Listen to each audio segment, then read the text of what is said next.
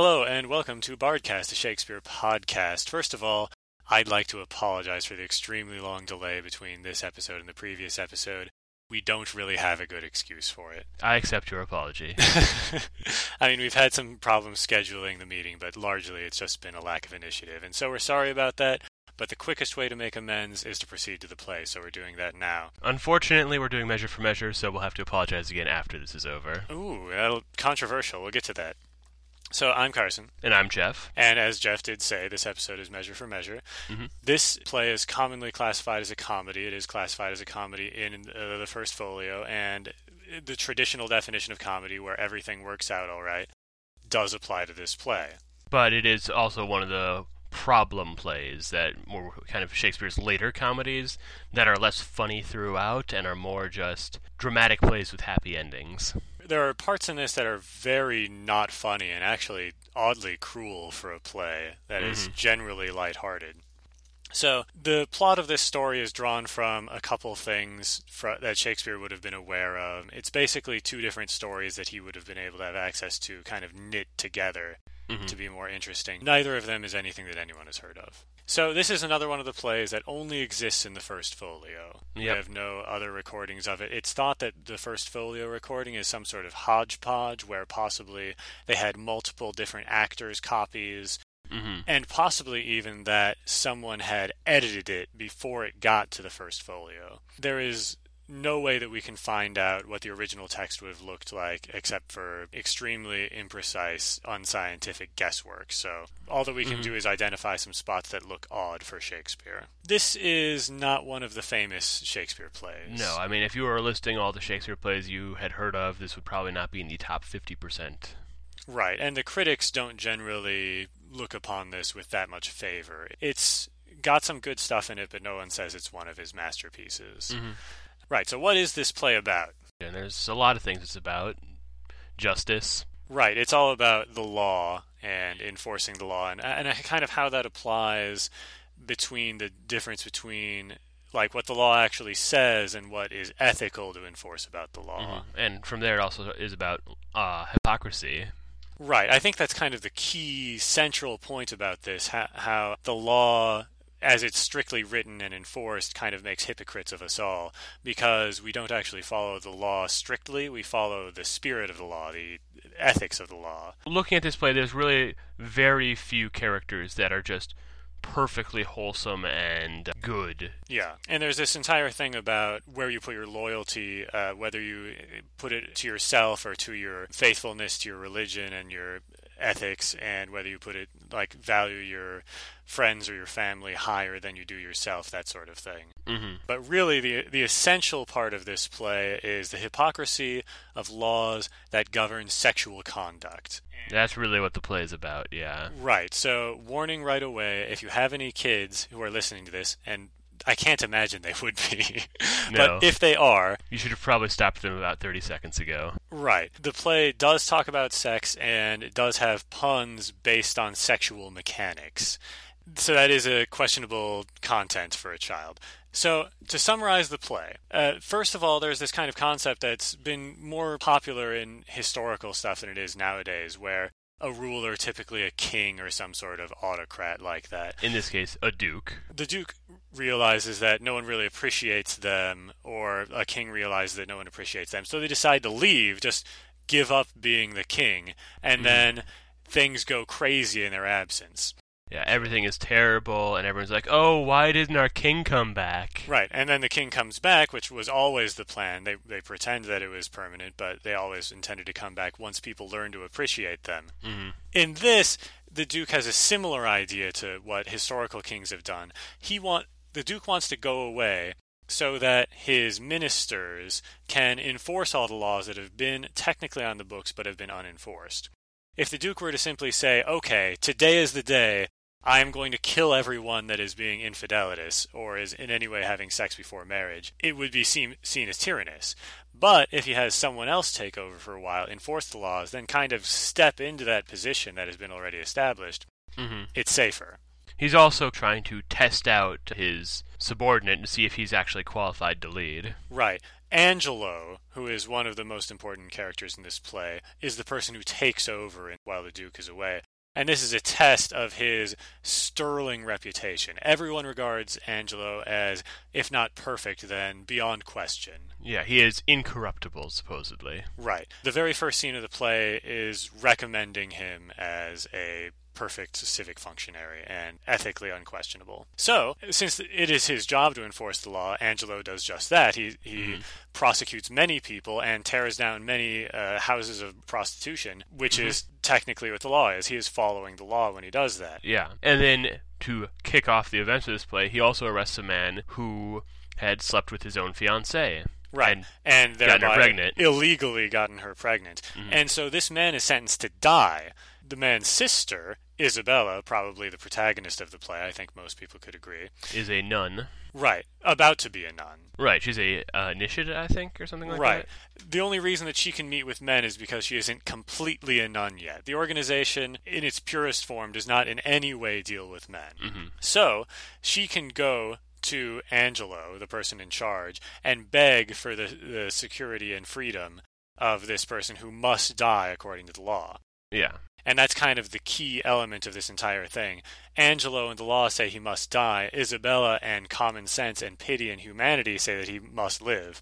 Angelo, who is not turned by anything that ordinary people are turned by, falls in love with Isabella precisely because of her purity and her ethicality and her unwillingness to sacrifice herself. And it makes an indecent proposal that if she has sex with him, he will free her brother. And then she refuses him, of course. Right. And you get this in kind of crazy resolution of the whole thing, where it turns out that the Duke, who supposedly had left the city entirely, has actually been lurking around dressed as a monk. And he arranges everything so that Angelo ends up secretly having sex with someone that he had promised to marry years ago, but had abandoned when it turned out that she wouldn't have any money. So we kind of establish Angelo as a bit of a jerk and say, okay, well, you can have sex with this person who, by having sex with you, are actually fulfilling your marriage. It's sort of a medieval thing. Yeah. That this kind of tops off the marriage. I guess we now call it consummating the marriage. Yes, tops off. Right. It's like renewing a cell phone. So this entire idea of a, quote, bed trick is much more common in the past, where if someone wanted to have sex with you for some immoral reason, you could secretly replace them and have it in a dark room so that they would have sex with someone else. In this case, someone that they theoretically should be having sex with. But ethically, and most of the time legally, this is rape, so do not pretend you are someone else to have sex. It is wrong.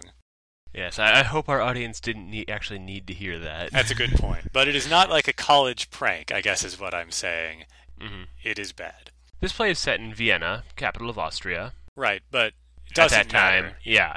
The setting, like with most Shakespeare plays, the setting does not matter at all. There is a thought that whoever might have edited this before it got to the first folio might have changed it from being in Italy. This is particularly noticeable by all the Angelos, Lucios, Isabella. It doesn't feel very Austrian, at least in terms of the names. That's true. They do border. There's really no evidence about it, and it doesn't particularly feel Viennese or Italian, or if you had put it in England, you would have only had to change the names. But you can't set stuff like this in England, because then people will be like, what? Crazy stuff like that doesn't happen in England. That's totally Italian. So, as we mentioned earlier, the main character of this play is Isabella, a novice nun and sister of Claudio. Right. Claudio is the man who must be executed for having sex with his basically own wife, Juliet. And Isabella is unrelentingly pure and unwilling to sacrifice her ethics to save her brother's life, which we'll get to actually going through the play later. There's some great dialogue about that. Lucio is Claudio's kind of best friend and kind of a go-between between several of the characters. He also is probably a pimp. Right. Lucio is kind of the voice of reason throughout, who kind of represents what should be done. He's also kind of a jerk. Like most characters in this play. Right. Angelo, like we said, is the person who takes over the city in the absence of the Duke. He is very pure, and everyone acknowledges that, and it is only the purity of Isabella that tempts him at all, and that twists him in the way that he is tortured by. He realizes that it is wrong, what he is doing. He can't help himself. Mm-hmm. And as we mentioned, he has a fiancée that he rejected. And that's Mariana. Right. Then he has some employees, like the provost, who doesn't matter. Well, the weird thing about the provost is he has, like, more lines than just about any unnamed character in a Shakespeare play. Oh, okay. That's interesting. Yeah. Because he's in, like, almost every prison scene, and he takes active part in many of the Duke's crazy schemes. Right. And that takes us to the Duke himself, who is active throughout in almost every part of the plot. Either as the Duke or as the friar he's pretending to be. Right. He pretends to be this friar who has a lot of time on his hands and just goes around consoling people and tricking people into doing what he wants. And there's Aeschylus, who is basically just the Duke's standard wise counselor type person who can't seem to figure out that it's the Duke even when he's just got a robe on instead of a crown. And then there's a bunch of commoners. Right. Shakespeare likes this you've got the high-up folk, and you've got the ordinary kind of folk, and then you've got the low-class folk who are much more fun. Well, not in this case, but... Oh, they're fun. I don't like them. Anyway. Yeah, they include Overdone, who is a madam, right. a.k.a. proprietor of a brothel. Right. She is literally overdone. She's had 7 husbands, and this would have been a pun at the time that she had been overdone. There's Elbow, who is a standard stupid constable. Right. He's the Shakespearean stupid character who mistakes words for other words, as we've seen in many a previous play. He's like a low-rent Dogberry. Exactly. He is almost exactly that, now that you mention it. Mm-hmm. There's Peter, who is a friar who is kind of the Duke's, like, costume supplier, I guess. Right, he's just another character to kind of keep the Duke going. And then there's Pompey, who is even worse of a clown than whatever last time I said was the worst clown. Right. Pompey is mainly only interesting in the historical references that he evokes. Although Pompey seems unaware of it, he is named, presumably, after Pompey Magnus, the person who ruled Rome just before Julius Caesar took over and fought Julius Caesar in the civil wars. And the person making fun of Pompey repeatedly points out that he will be a Caesar to this Pompey, who never seems to catch the reference. And finally there's Barnardine, who is a drunken prisoner. Who has only one scene, but is quite amusing. Okay, so, let's start at Act 1. I think that there's a neat part of Act 1, Scene 1, where the Duke is telling Angelo that he has to take this position as the Duke's representative, saying that Heaven doth with us as we with torches do, not light them for ourselves. For if our virtues did not go forth of us, 'twere all alike as if we had them not. So heaven uses us like we use torches, where we use torches for light. They use us to display our virtues, so that our virtues go from us and actually do something. If we merely have passive virtues, we might as well not have them.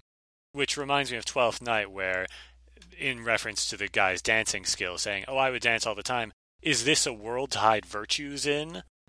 Shakespeare seems to have this kind of, I don't know if you want to call it Catholic or anything, the idea of acts are important in terms of art. And of course, not only Catholics believe that you should be a good person, but it's that sort of, what matters is what you do, and you should act in a good way in addition to simply being good, which is meaningless by itself. But this scene is basically just setting up the Duke is leaving and putting Angelo in charge. Right. So Scene 2 is basically just some interplay between Lucio and Overdone, where eventually we find out that Claudio has been arrested. This is setting up the scenes for the poor class and the ordinary people. And we've got some fun stuff with Mistress Overdone, who is asking about why Claudio is going to be sent to prison to die, which Pompey says, groping for trouts in a peculiar river. That probably is a really weird metaphor, but I don't really want to get into it. But basically anything in this play that Pompey says or Mistress Overdone says, it can be followed by, "That's what she said." Right, it is a lot of puns in that sense. And like we said earlier, Claudio is essentially married. And it is very common to have this sort of sex before marriage. He just couldn't afford the actual marriage license. Essentially, yeah. So no one in any reasonable mind would accuse them of anything or have a problem with it. And they run into Claudio being called off to prison and go like, "Why are you getting called to prison?" And he explains what's going on and sends Lucio to go help out, find his sister and bring her in to beg for his life. Right. In reference to the evidence that they have been having sex, he says, "But it chances the stealth of our most mutual entertainment with character too gross is writ on Juliet." That is, she is pregnant. Yep. I just love that sort of writing. Scene 3 is the friar and the duke. The duke explains his secondary plan to pretend to be a friar in the city. And find out if Angelo is actually that great. Right. Scene 4 establishes the entire Isabella is a nun. Yeah, and her role in this entire thing, that she'll be trying to plead for Claudio's life. So that brings us to Act 2, which is where a lot of the dramatic stuff happens before we start getting into shenanigans again. This is the good stuff. It starts out with some goofiness where Elbow has some silly misspeakings. He says that he is bringing before your honor 2 notorious benefactors instead of malefactors. Says that he detests his wife before heaven and your honor, that he detests her and that he detests himself. Yeah, it's, just nonsense. Right. And then, actually, there is an extremely long dialogue where Pompey decides that he will tell a story that has no apparent purpose or meaning about how someone was pregnant, she wanted stewed prunes. Where any of this is going, we literally never find out, because after an extremely long dialogue, they basically say, okay, let's get to the point and talk about what we're actually here for. Mm-hmm. I honestly wonder what the function of this is. Filler. Right. Shakespeare got paid by the word. Well, I don't think that, but I do wonder if they were stalling for time for some reason, or if they just felt like this part was too serious, and so they needed just some silliness to counter it out. I honestly don't know. Pompey does have one good point. Essentially, everyone violates this law against infidelity. And so that he should have to arrest everybody, basically. Right. If you head and hang, that is, kill, all that offend that way, but for 10 years together, you'll be glad to give out commission for more heads. If they hold the law for 10 years, they'll be able to rent the fairest house in the entire city for 3p. Because everyone will be dead. Everyone will be dead if we just enforce this law. Aeschylus asks Pompey, why he feels he can get along by promoting prostitution. How would you live, Pompey, by being a bawd? What do you think of the trade, Pompey? Is it a lawful trade? And Pompey simply says, if the law would allow it, sir. That is a good bit. And that unless they neuter everyone in the city, then everyone will do it. Mm-hmm. And this seems to be the actual position of Shakespeare, that this sort of law is simply irrational. Yeah, next scene is where we start getting into the really good stuff. Yeah, scene 2 is the serious business where there's essentially no jokes. It's just Isabella has come to Angelo to beg for her brother's life. Right. It is a very passionate and very cool scene between these two ends of the spirit of what law and justice are, where Isabella is saying that let his fault die, not the brother. Hate the sinner, not the sin. Hate the sin, not the sinner. That sort of thing. Angelo points out every fault's condemned ere it be done. That he wouldn't really have a job if all he did was just attack the sins themselves. The best part about this scene, I think, is that it's all Isabella talking to Angelo, explaining why she should spare her life. But the whole time, Lucio is standing there whispering, "Good job, keep it up." Right. That's very odd to me, this entire coaching where he says, oh, you're being too cold, be more close to him, be more direct, be more warm. It seems like this scene would work better without him at all. I know, he's only there, just to basically say, keep it up, good, okay, no, too much. Pull back. Yeah. Isabella and Angelo both have great dialogue in this scene. Isabella says, no ceremony that to great one belongs, not the king's crown, not the deputed sword, the marshal's truncheon, or the judge's robe, become them with one half so good a grace as mercy does, that mercy is the greatest emblem of power in the world. Mm-hmm. That she would like to be a judge and show him what the meaning of mercy was. Mm-hmm. Which is foreshadowing. in reference to Jesus, she says, "Why, all the souls that were forfeit once, and he that might the vantage best have took, found out the remedy. How would you be, if he, which is atop the seat of judgment, should but judge you as you are? Oh, think on that, and mercy then will breathe within your lips, like man new made." Which reminds me, of course, of the Merchant of Venice. The quality of mercy is not strained. That speech at the end of the Merchant of Venice. Yeah. Isabella asks, "Show some pity." Angelo says, "I show it most of all when I show justice." And Angelo basically at the end is like, okay, we'll talk again tomorrow. Right. But once she leaves, he goes quite a bit farther than that and reveals to the audience, because there's no one else there, that he has fallen for her completely. "O cunning enemy that, to catch a saint, with saints dost bait thy hook." So, calling himself a saint most immodestly, saying that the saint, that is her, is the only thing that could have caught him. "Most dangerous is that temptation that doth goad us on to sin in loving virtue. Never could the strumpet, with all her double vigour, art, and nature, once stir my temper, but this virtuous maid subdues me quite, ever till now, when men were fond, I smiled and wondered how." It's a dangerous temptation because it's specifically that he loves virtue, that he wants to forsake his virtue. Yeah. That immoral woman could never tempt him. And he mentions at the end that when men were fond, when they were in love, he never really understood until now. And then the next scene is just the Duke in disguise coming to talk to Juliet. Right. He's kind of figuring out what's going on throughout. And then we get to the next meeting between Angelo and Isabella, which is the creepy one. Right. This is a much darker version of basically the previous scene, where previously she had been petitioning him, but now he is petitioning her. At first, she either pretends, but I think she sincerely does not realize what he is proposing. He kind of seems to think that she's being deliberately misunderstanding, but he's being so obtuse about it. Because he doesn't really want to come out and say it because he's so virtuous. Right. He says that because the law has said this, that this man must die, wouldn't you be virtuous in committing a sin to save his life? And she simply doesn't understand or pretends to. And eventually he does come out and says, "No earthly means to save him, but that either you must lay down the treasures of your body, to this supposed, or else let him suffer. What would you do?" And then she says, basically, no. But she actually says, "Better it were a brother died at once than that a sister, by redeeming him, should die forever." Basically saying that, sure, he might die when you kill him, but at least he'll go to heaven. Right. And at least I'll go to heaven. But if I do this for you, then we're both going to hell. She implies that maybe this is just some sort of test of her virtue, that this is some sort of trick, and also goes on to say that she'll tell everyone what he's just proposed. And he simply points out that he has a perfect reputation. She's in a terrible position where she would probably do anything to try to save her brother, so no one would ever believe him. "Say what you can, my false o'erweighs your true." And then she, after he leaves, she has a soliloquy like, well, who can I tell about this, basically. Right, and hating the tragedy of it all. But then there's the key line of her character, "More than our brother is our chastity."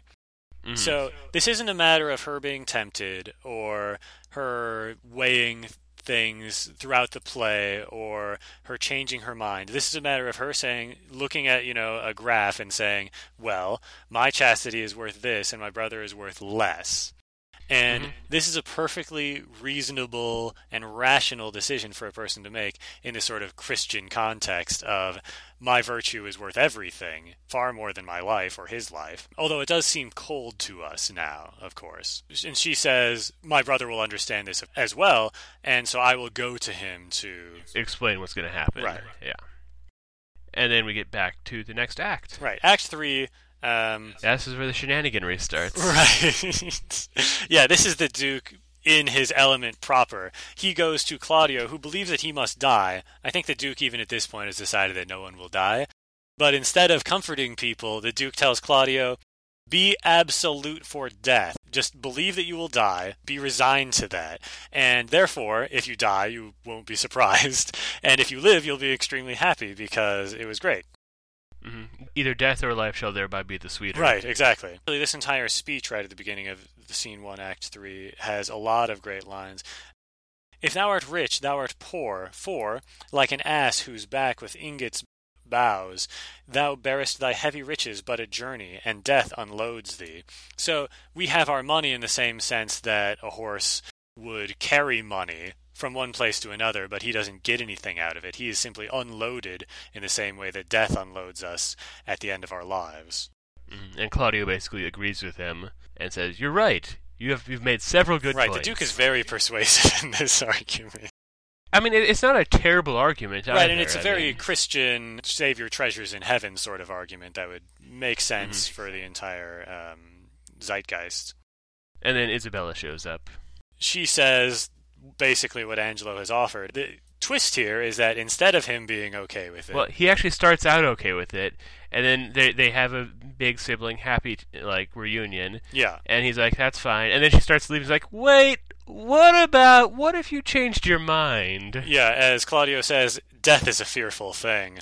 Aye, but to die, and go we know not where, to lie in cold obstruction and to rot, this sensible warm motion to become a kneaded clod, to go into the earth, and the delighted spirit to bathe in fiery floods, or to reside in thrilling region of thick-ribbed ice, to be imprisoned in the viewless winds, and blown with restless violence round about the pendant world, or to be worse than worst of those that lawless and uncertain thought imagine howling. 'Tis too horrible!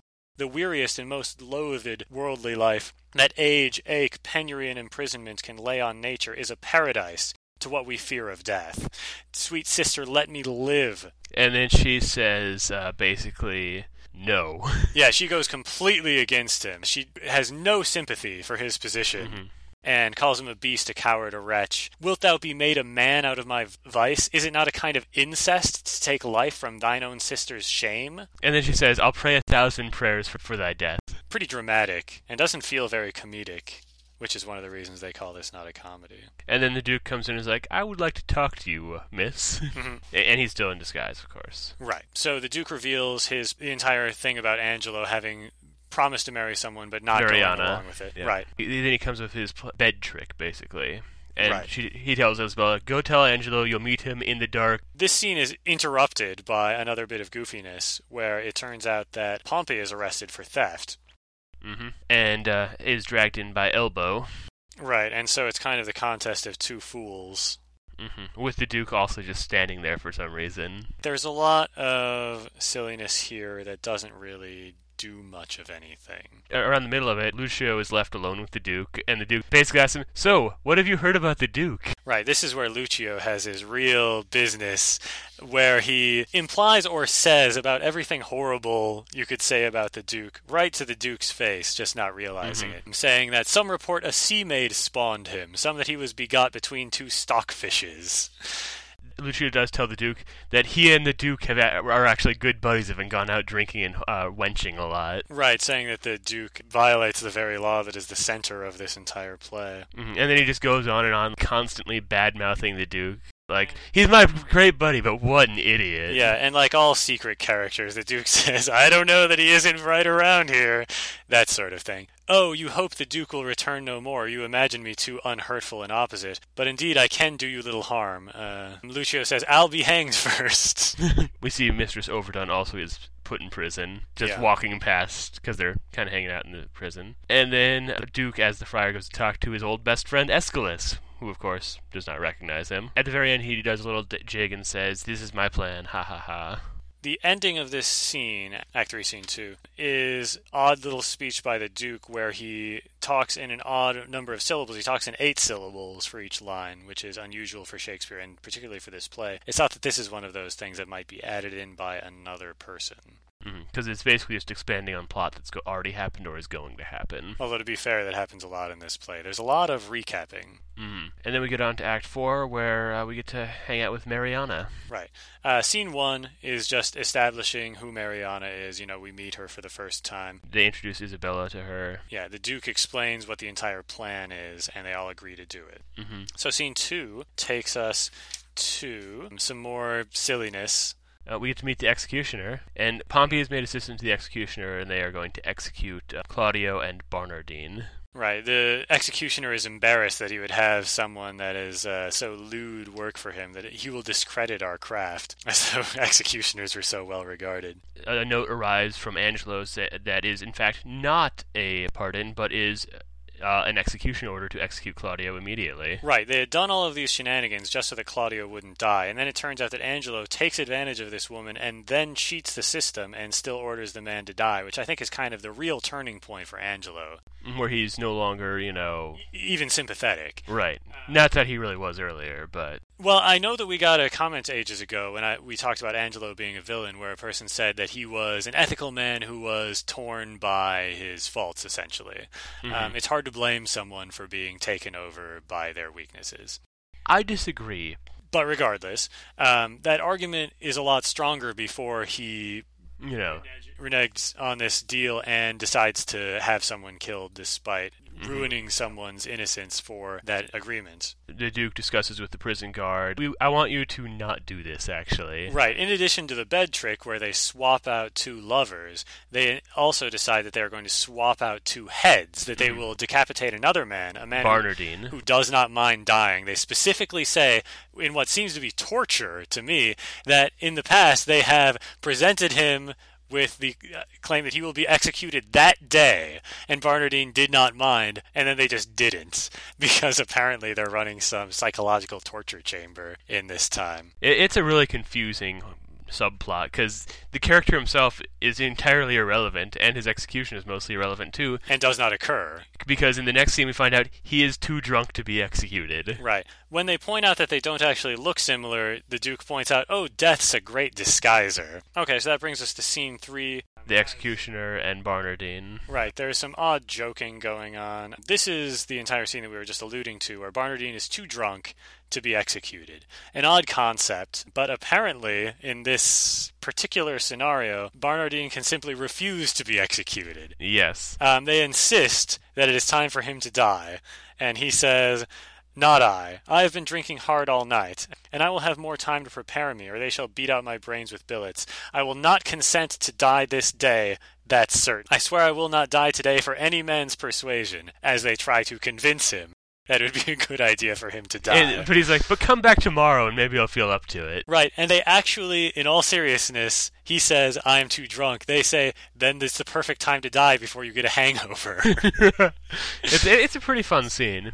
The prison guard comes up to the Duke and says, "Hey, good news, someone who actually looks a lot like Claudio, a pirate, just died of a fever, so why don't we just use his head?" They do agree to do that. They'll have the head to convince Angelo that the man has been executed. Isabella shows up, and here's where the Duke reveals that he is a terrible person. Right, this is the really odd part. The Duke has convinced everyone that everything will be okay. And then Isabella shows up and he says, "I've got some bad news. They just executed your brother." Right, Angelo has insisted that your brother die. That part is true. Angelo did go back on his word and insist that the brother die, but her brother is not dead, and the Duke is telling her, your brother is dead, for no reason. Yeah, and then later, after she leaves, he's like, "I did that mostly because I think she'll feel even happier when she finds out he's really alive." Right, this entire argument, like from before, where you should be totally for death so that either death or life will be better. This same idea of, if you feel real bad, feeling good feels even better. Very odd emotional interpretation in this play. And then Lucio shows up again to badmouth the Duke some more.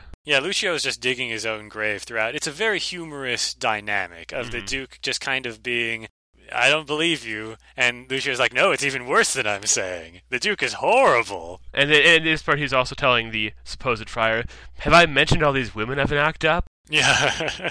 Oh, he does have a good bit. The Duke, as a friar, says that he should go, and he says, "Oh, no, friar, I am a kind of burr. I shall stick." Right. That not only is Lucio insulting, but he's also annoying. Yeah. And the Duke can't even get rid of him, just to get him to stop talking. Yeah, scene 4 is Angelo and Aeschylus just setting the stage for Act 5. The Duke is returning. Yeah. And so they're going to have to be ready for that. Scene 5 and Scene 6 are also just setting up Act 5. It's just a matter of everyone kind of saying, here's where we are. We're not going to say what's going to happen, but we're... Basically, it's just everyone saying, okay, we're all going to meet at the front gates at dawn, or whatever. Right. Which leads us to the final act and scene. Act 5 is entirely one scene. And a long one. It is a doozy. It's just so odd. It just, so much happens in this that doesn't make sense. It's completely unnecessary. It's just the Duke making trouble for people under this bizarre idea that if people feel horrible, like Isabella in particular is tortured in the previous act and this act. Yeah, so the Duke comes into the city, and Isabella runs up and says, Duke, Angelo is terrible. Listen to all he's done to me. Even though the Duke knows Isabella is right, the Duke pretends to not have known anything that happens and simply insists that Angelo, being virtuous, must not have committed these sins. And you crazy. Isabella, has an emotional breakdown in front of the Duke, who is completely unmoved. Lucio, of course, takes advantage of this opportunity to make fun of the friar that the Duke was pretending to be. Yeah, he says, this terrible friar I was talking to, he's causing so much trouble. Right, and making fun of the Duke. Essentially, when Lucio had been saying all these horrible things about the Duke, now Lucio is saying that the friar was saying all these things. I don't know why. I guess Lucio is just an idiot.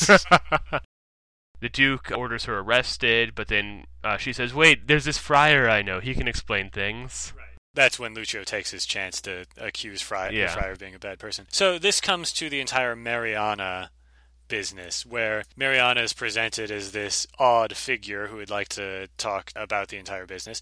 And the Duke asks her, is she married? Is she a maid? Is she a widow? Mariana says no to all of those. Duke says, why, you are nothing then, neither maid, widow, nor wife. Lucio points out, my lord, she may be a punk, for many of them are neither maid, widow, nor wife, punk being prostitute. Mm-hmm.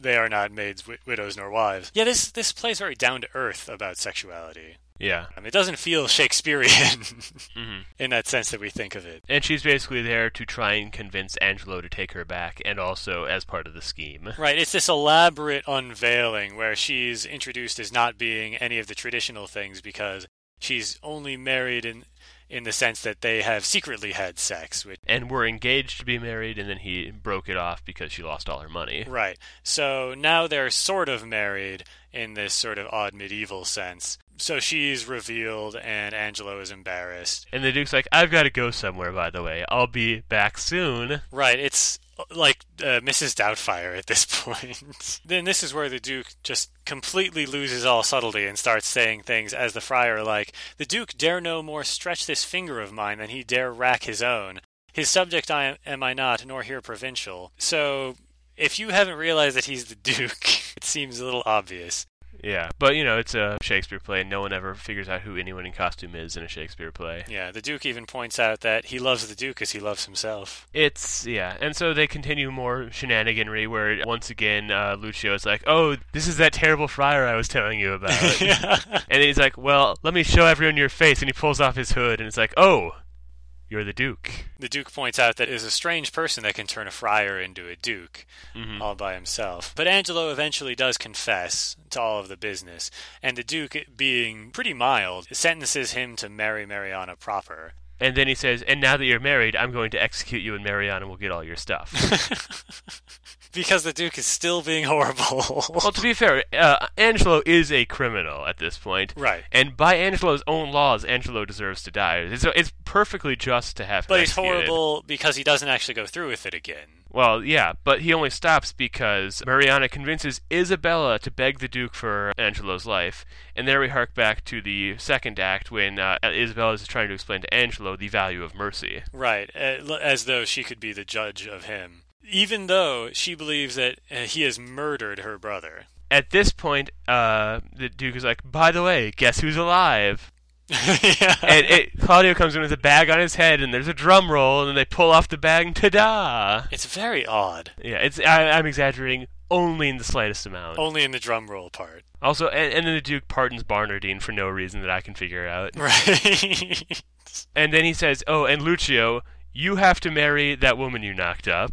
Your Highness said even now, I made you a duke. Good my lord, do not repay me in making me a cuckold.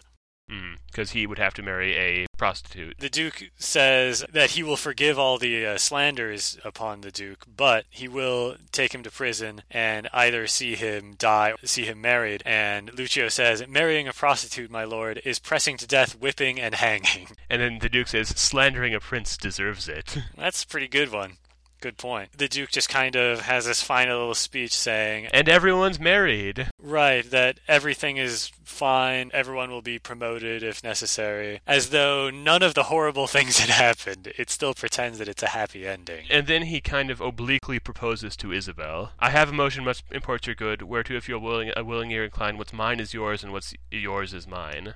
And she does not respond. Yeah, it's all down to how it's performed on the stage. Yeah. A Shakespearean realist would probably say, yes, it's the end of the play. No one at the end of a Shakespeare play proposes marriage and gets shot down. Everything in her character, at least, would say she would shoot him down. Right, especially because she was trying to become a nun. Yeah, and that's still kind of important to her, supposedly. Yeah. Plus, he completely jerked her around with the whole Claudio thing. That's the craziest part. It has this completely unnuanced, happy ending, even though he just put everyone through hell for his own amusement. He could have resolved things much earlier in a number of ways. Yeah, in the middle of Act 3, he could have said, okay, I'm done with these shenanigans. Angelo, you're going to prison. None of this needs to happen. And nothing would have been different because he runs the city. It's not like he reports to anyone. Like I was indicating earlier, I think that really Act 2, the scene where she's begging for his life, really hits some profound stuff. Is really great dialogue and really has a lot of opportunities for actors to blow out their emotions all over the stage. For that point in time, at least, it's a conversation between two people who actually are firmly believing what they're believing. Right. That are diametrically opposed to each other, but are both, I'm doing quote fingers here, good people. Right. There are two valid positions that people in real life hold, and it's a real debate between the two things. And it's full of real emotion. Yeah. Except for Lucio constantly going, come on, you can do better than this. Yeah, we saw a performance by 10,000 Things. Right. They're a very, I don't know if you want to call them indie. They're a very low budget but very serious and very good organization. They use Shakespeare as, I don't know if you want to call it charity or public works project or something. Yeah, they do performances in prisons, homeless shelters, and also paying performances for people as well. Right. We went to a paid performance. We were not in prison at the time, and you figured out the secret of our oh yeah, why we were off for 6 months. We were in prison watching Measure for Measure over and over again. Yeah. I think the real thing that endorses 10,000 Things is the fact that they don't have any special stuff. They don't have a stage. We were just in a flat room and we were on chairs. And it was a completely surrounded stage. Right. There were chairs on every side. Yeah, so they had no place that they could hide. They went to the corners of the room to change outfits and be off stage. And people would just sit in the audience chairs when they were not acting. Right. And cut free of everything, including there's no microphones, makes it so they really have to act it, and they really have to enunciate it, which is my thing with Shakespeare, that unless you say your words clearly, it is incomprehensible very quickly. If you lose just a few words, you can really lose track of what's going on, and they just nailed it. They also did a really good job with a minimalist set. They basically had, as a set, a podium, a doorway, and like a gate. Yeah, some iron kind of Z shapes that they could use as various objects, just whatever it needed to be. The costumes were, just putting on a coat and hat, basically, or slicking back your hair and changing shirts. Right, a robe at most. Yeah, like people could change which character they were very quickly. And that was really well done. I think that was the closest performance that we've seen to what Shakespeare would have actually been like. Obviously, Shakespeare did actually have a stage, but Shakespeare had no special effects other than trapdoors, that sort of thing. But certainly no amplification of voices. And the people were right there. They were right next to the stage and right next to the actors. And Shakespeare didn't have any backdrops. It was just two doors. Well, he might have had backdrops. Okay, all the stuff that we have indicates that they had no backdrops. That's fair. We have a rendition of what Shakespeare's theater was like, and it's just two doors. Yeah, I really appreciate their group. I assume they've moved on to another play by now. If anyone has a chance to see the 10,000 Things, I would really advise they do it. They're great. Yeah, our thoughts on the play. I think it's an okay play. It's not my favorite. It's not my least favorite play. Sure. So a good version, and I don't like the characters. Like, watching the play, there are a few enjoyable characters. Isabella was amazing. She's She was well acted, and she was a really good character too, who doesn't have... Anyway, she was a perfect character. Right. Like, she doesn't change throughout the play other than losing some faith in humanity. Yeah, and being really upset about things. But she's relatively the same person at the end that she was at the start. And then I really liked the prison guard. I just thought, for being a character who doesn't have a name at all, he had a surprising impact on the play. Right. Hate the Duke. I hate the Duke so much. Right. I basically agree with you on all of that. I think that Isabella can come off as a bit of a cold kind of statue person because, especially in the scene where her brother is begging for his life and she turns angrily against him, that comes off as very cold to me. The way it was acted, at least, I thought it seemed realistic. A performance can definitely save it. Yeah. But it makes her less sympathetic. If she had said, okay, I understand that you're afraid, but we both know rationally that I can't do this, that would have been more sympathetic than simply saying, oh, I wish you would just die now. Rather than keep asking me to do this. Yeah, that's so harsh that it makes her a little less sympathetic. Yes, the Duke is horrible, unless you just don't believe that anyone has emotions. Because he's just so cruel in letting people believe that they're going to die or that they have died. I do enjoy Lucio as a character. He's well done as a go-between, kind of, and as a clown that isn't as clowny. He's this sort of perfect character that I think does exist, where they're this braggart that's always self-promoting, always has a negative word to say for someone else so long as they're not in the room. It's so great to have them get their comeuppance, and you know it's coming throughout. Yeah, well, he's talking to the Duke and saying, boy, isn't that Duke terrible? What an idiot, and as someone who has illegitimate children.